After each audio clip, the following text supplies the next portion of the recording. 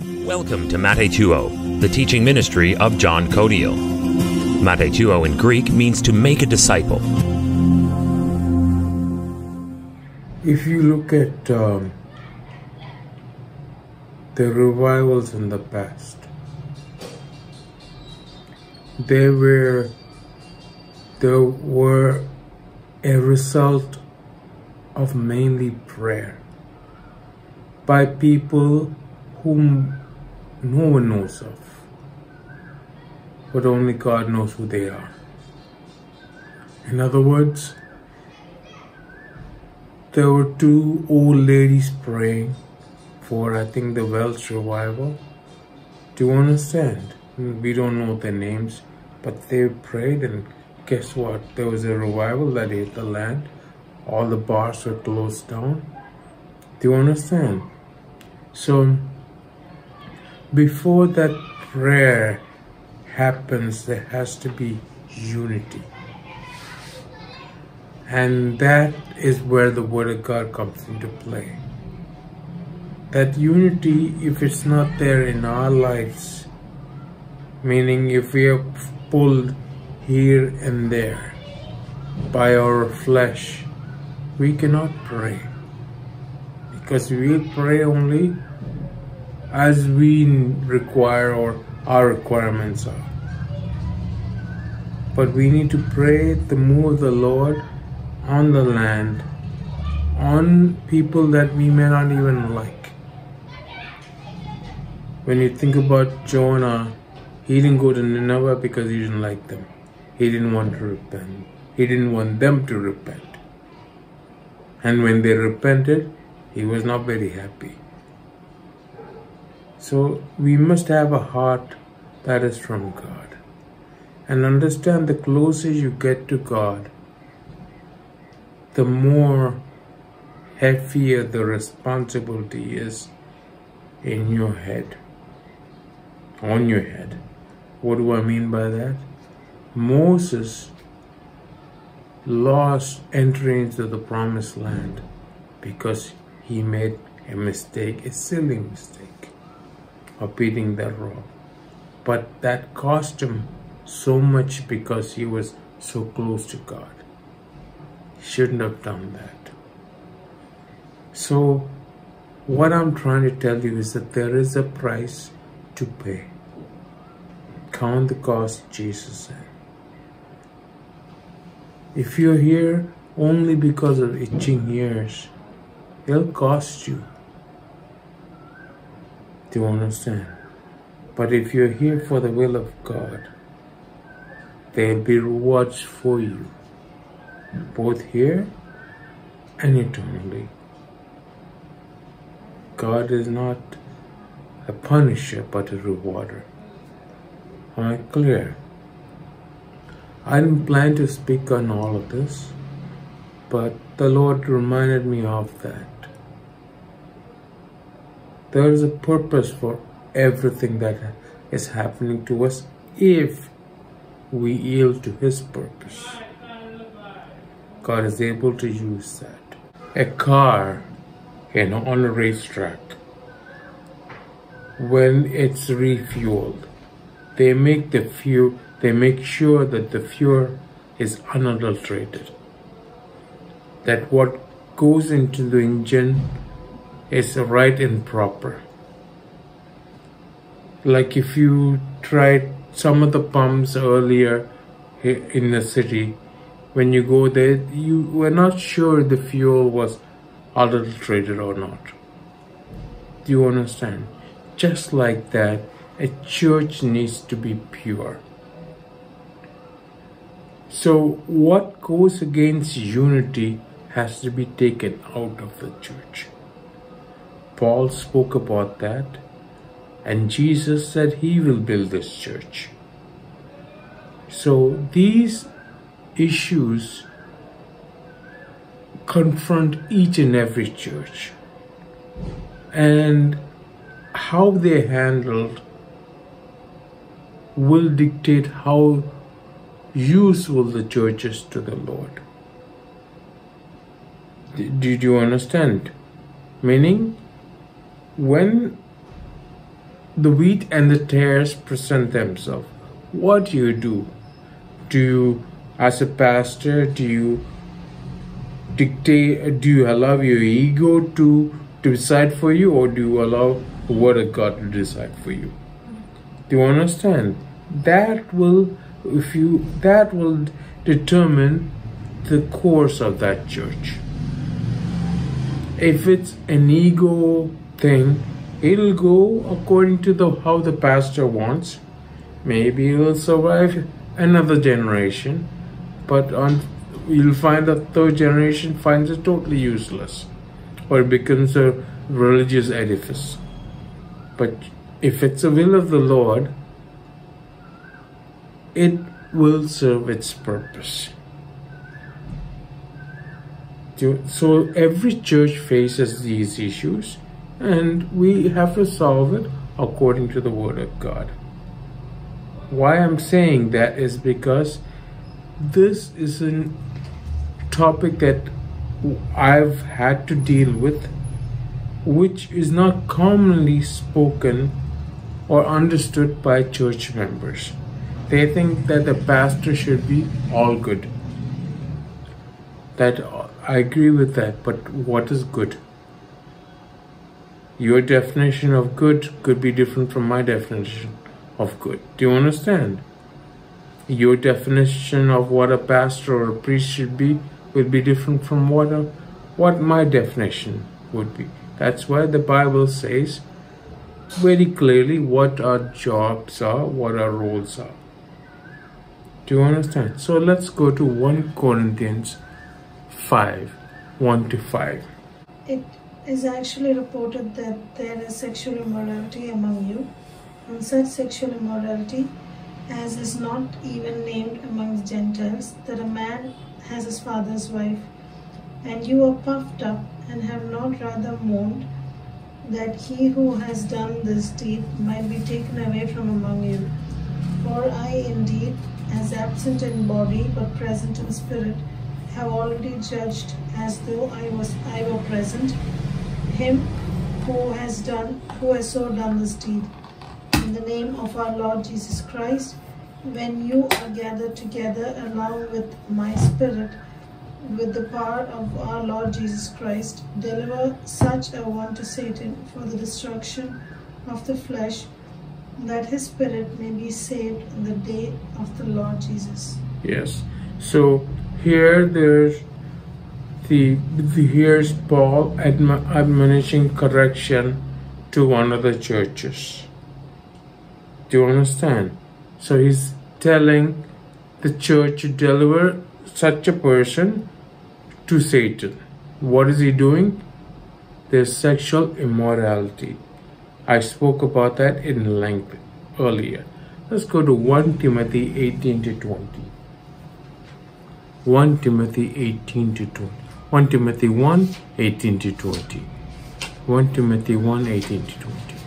This charge I commit to you, son Timothy, according to the prophecies previously made concerning you, that by them you may wage the good warfare, having faith and a good conscience, with some having rejected concerning the faith have suffered shipwreck, of whom are Hymenaeus and Alexander, whom I delivered to Satan, that they may learn not to blaspheme.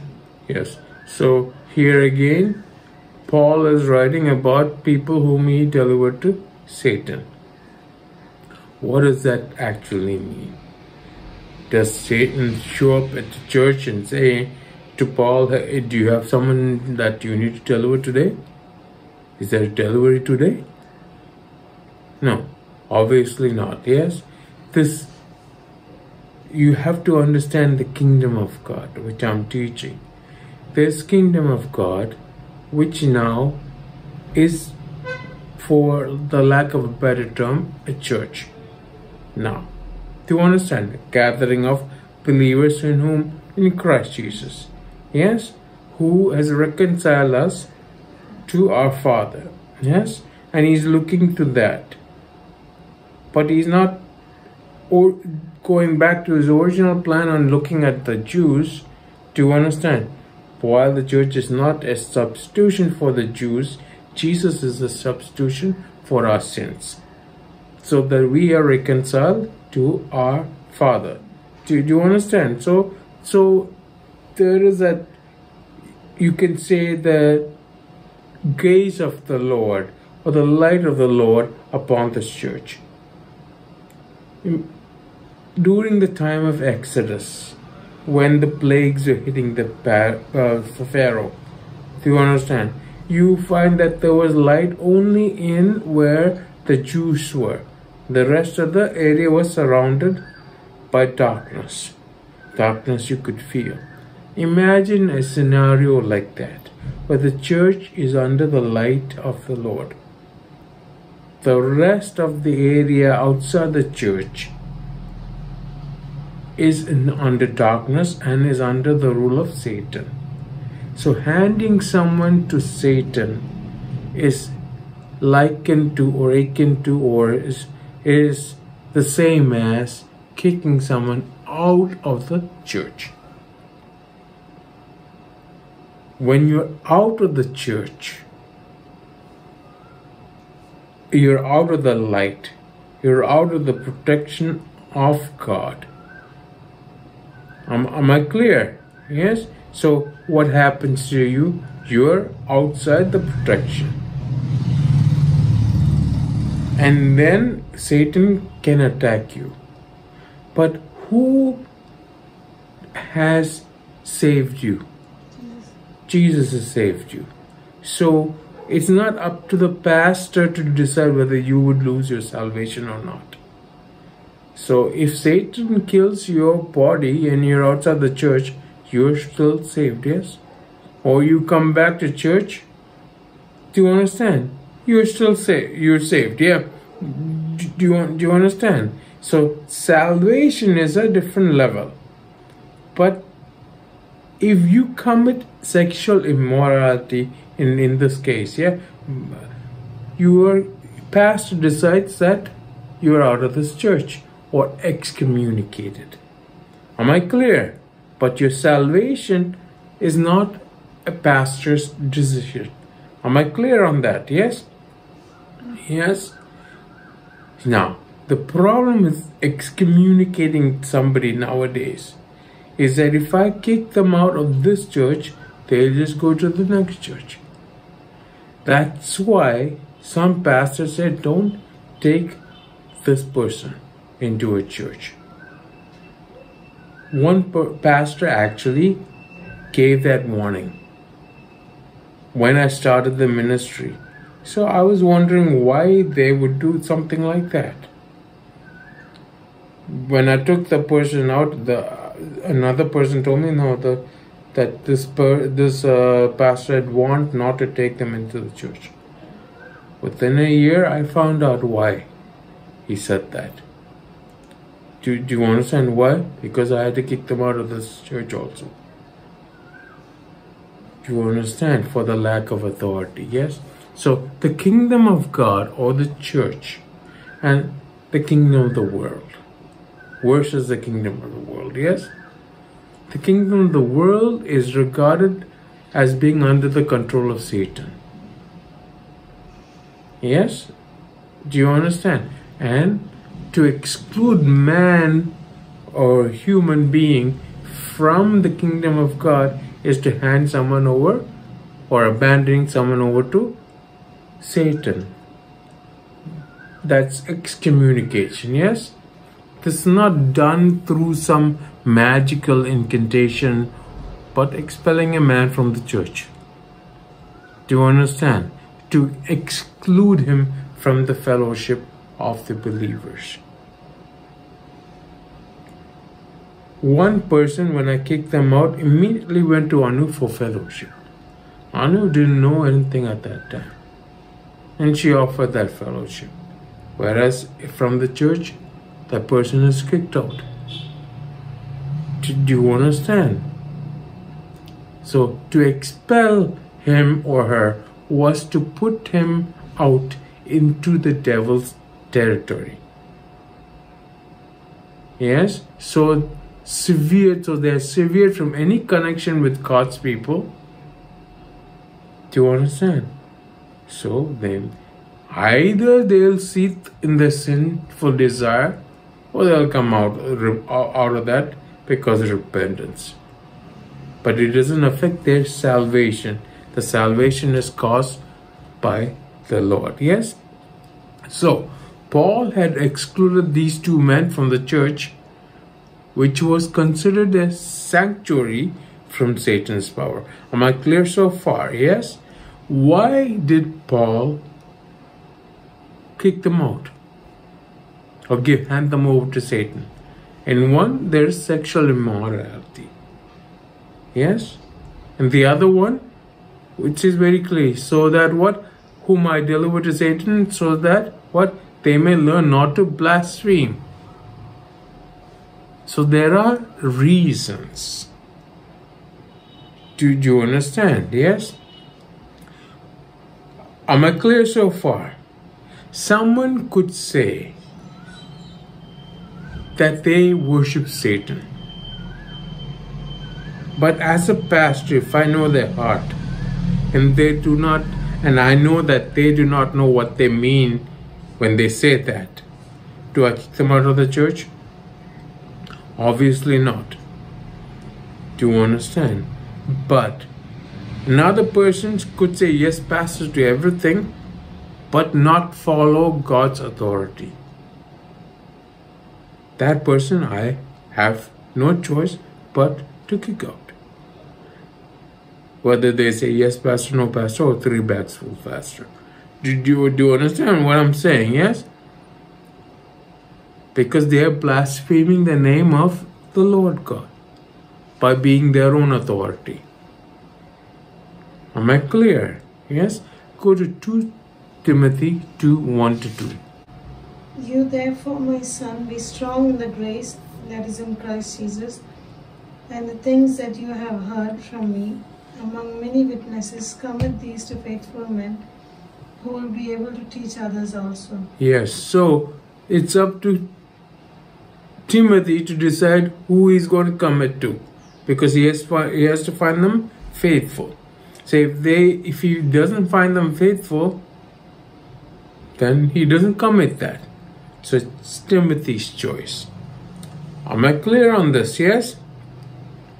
So to find who is faithful and what is faithful, there are standards or principles given in the Bible. He who is faithful with little is faithful with many. Yes? Do you understand? If you're faithful with your calling in one land, you'll be faithful with your calling if God moves you to another land. Do you understand? Earlier, when we used to have one room, like I don't think we had kids at that time, I used to tell Anu, if you're faithful to this room, God will give you a house of your own. God counts or looks at that. That is a standard, yes? But basically here, Timothy decides who is faithful or not. And he knows the standards, he knows what the Lord speaks to him about. Do you understand? If 10 people tell that, this person is faithful, and he doesn't find that to be true, he'll decide. Do you understand? Yes. Am I clear so far? Yes? So, I'm talking about revival. And fear of man is a snare. This fear can take different forms. I've seen it in different pastors.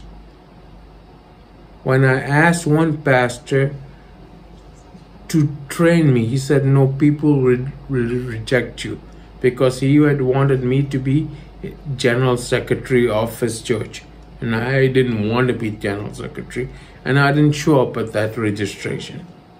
So later I just said, teach me. Do you understand? Train me. Yeah. But then he said, no, what will people say? That is also a fear of man. Do you understand what I'm saying? Yes? That is a snare.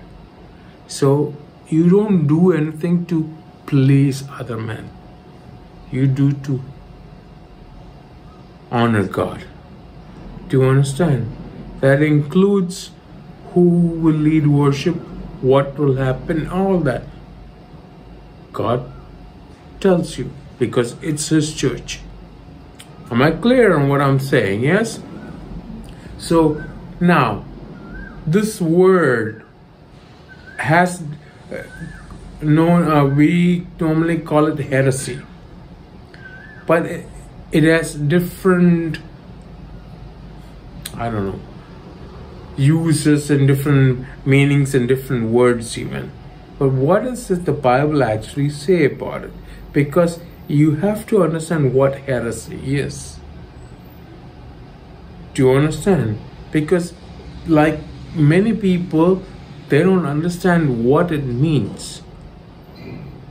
What is heresy? Do you understand? When you call someone a heretic, what does it actually mean?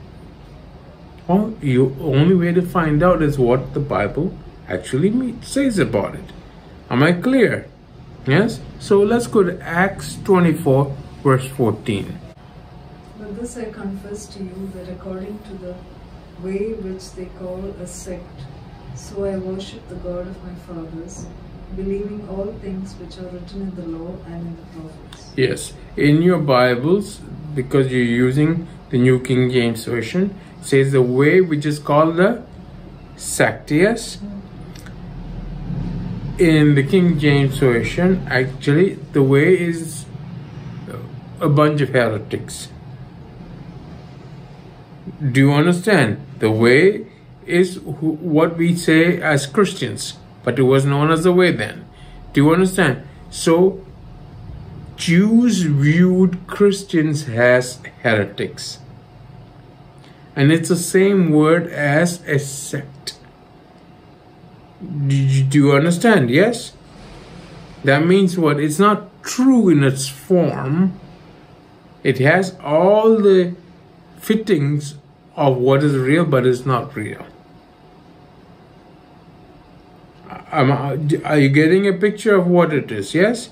So Jews are saying, yes, that it looks real, but it's not, because you're following Jesus, and therefore you're a sect or you're a heretic. Am I clear? Go to 1 Corinthians 11:9. 1 Corinthians 11:19. I'm sorry. 1 Corinthians 11:19. For there must also be factions among you, that those who are approved may be recognized among you. Yes. For there must also be factions. That means what? Divisions. Yes. But the word used is the same as heretics. There must be heretics among you. That means they're not what causes divisions. Your agenda. That means what? You're not following the authority of God. Am I clear on what I'm saying? Yes?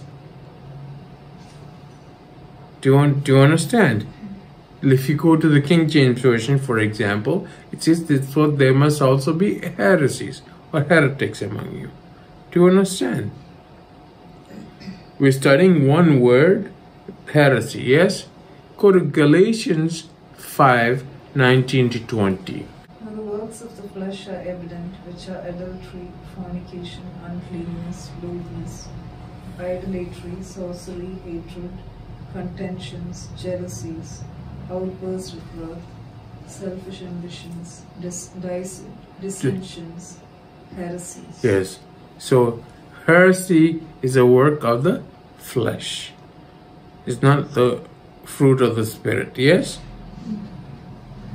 Do you understand? Yeah? So you understand being a heretic or a heresy is not something good. You knew that already by the nature of the word. Yes? But we have to understand this biblically. Yes? Go to 2 Peter 1 to 2. 2 Peter 2, 1 to 2. But there were also false prophets among the people, even as there will be false teachers among you, who will secretly bring in destructive heresies, even denying the Lord who brought them, and bring on themselves swift destruction. And many will follow their destructive ways, because of whom the way of truth will be blasphemed. Yes. So here what are they doing? They're doing the same thing that made what Paul kicked those people, yes, out of the church, yes, that blaspheme God. So you're supposed to kick false teachers and prophets out of the church. Instead of that, we keep all the false teachers and the false prophets, and we kick the sheep out, whom we think are heretical. Remember, they're leaders and they're followers. You're called to kick whom? The leaders out. The followers will have 1,000 million questions. Am I clear on what I'm saying? Yes? Hey, like a follower could say, he or she worships Satan. I worship Satan. So when a person told me that, I said, how is it going for you? Do you understand? Because in the heart they could be genuine or they could not know. That's what I'm saying. But the Lord knows our hearts. He's given us the word, and we are called to bring ourselves under the word. And through that word, we have faith in Jesus Christ. And He reconciles us to our Father. Yes? But if they're a follower, in my example, they should eventually come to that conclusion. But if they're a leader and they're talking nonsense about this, kick them out. Is that clear? When I asked someone to stand on the word and believe in the word for my healing, they did that for 2 or 3 months. And after the 3rd month, when they found out that this requires more work or is not working according to them, they started pointing their finger at me. Do you understand? And I told them to get out, basically. Because they set themselves as leaders. Do you understand? We are not talking about people who are genuinely mistaken. Do you understand? Because they know that this is their doctrine, that's what they follow. Do you try to warn them? Do you understand? Yeah? So, you deal differently with those who cannot be taught, who are resisting what you're teaching them. Nowadays, when you kick a person out of the church, they'll go to the next church, or they'll go to the next church. And a pastor or someone will be very happy if their seats are filled, or they'll get more money. Do you understand? The love of money is a root of evil, yes? Do you understand? So deal differently with those who cannot submit to authority. You kick them out, yes? Kick them out, why? So that the leaven does not spread. Because it's spiritual. So that this rebellion does not spread. Do you understand? And the fear of the Lord will take care of that. Am I clear on this? Yes? So this must be done if you are to have unity. And you must have unity and the fear of the Lord to have a revival. Am I clear? Without that, you're wasting your time. Do you understand why I said all that I said? Yes? This recording is meant to teach God's Word with clarity and simplicity. Thank you for listening.